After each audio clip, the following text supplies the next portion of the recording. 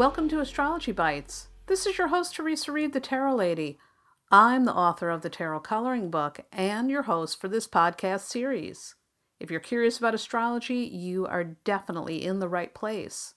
With each episode of Astrology Bites, you get a bite-sized astrology lesson that's around 15 minutes or less. It's super short and sweet. My goal is to make astrology feel simple, clear, fun, and totally applicable to your everyday life.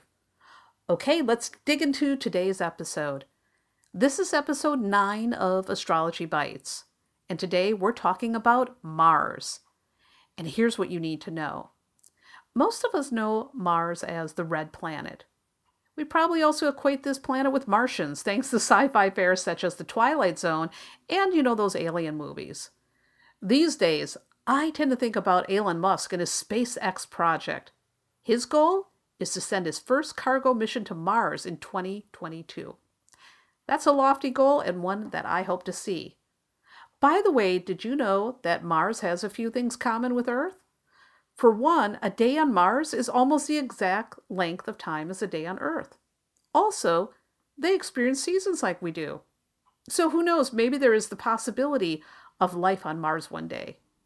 Another cool fact, the craters on Mars are named after science fiction creators like the Roddenberry crater, which is named after Gene Roddenberry. Okay, that's enough planetary facts. Let's move on to the astrological stuff.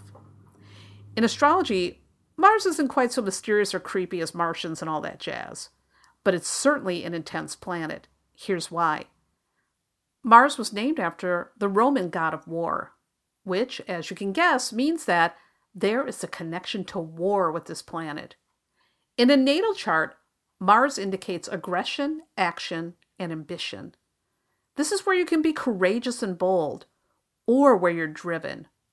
Mars shows how you express your energy, and where you channel that energy as well. This is your survival energy. In other words, Mars is intense and primal. But keep in mind, that doesn't mean that it's all about getting animalistic. Even though Mars can signal war energy, how you use it will determine whether you're moving with the violent side or the achievement side of this dynamic planet. In a woman's chart, Mars can give clues as to what kind of partner works best for her. So Mars is the ruling planet of Aries, and it's also a co-ruler of Scorpio. It's considered a masculine or yang planet. When Mars is expressed positively, things get done. A well-aspected Mars can indicate courage and determination. An afflicted Mars can lead to fighting, temper, and destructiveness. Now, Mars can also give clues about a person's sex drive. While Venus handles the romantic aspect, Mars is also about the physical part. Got it? Okay. That's it for today's episode.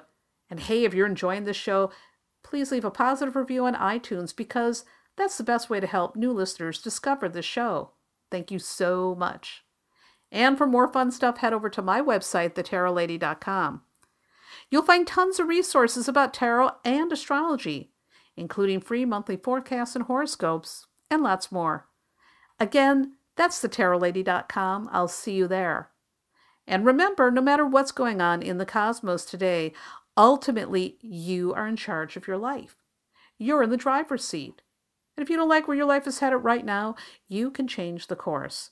You're the boss. You've got that power. Be kind to yourself and others and make smart decisions.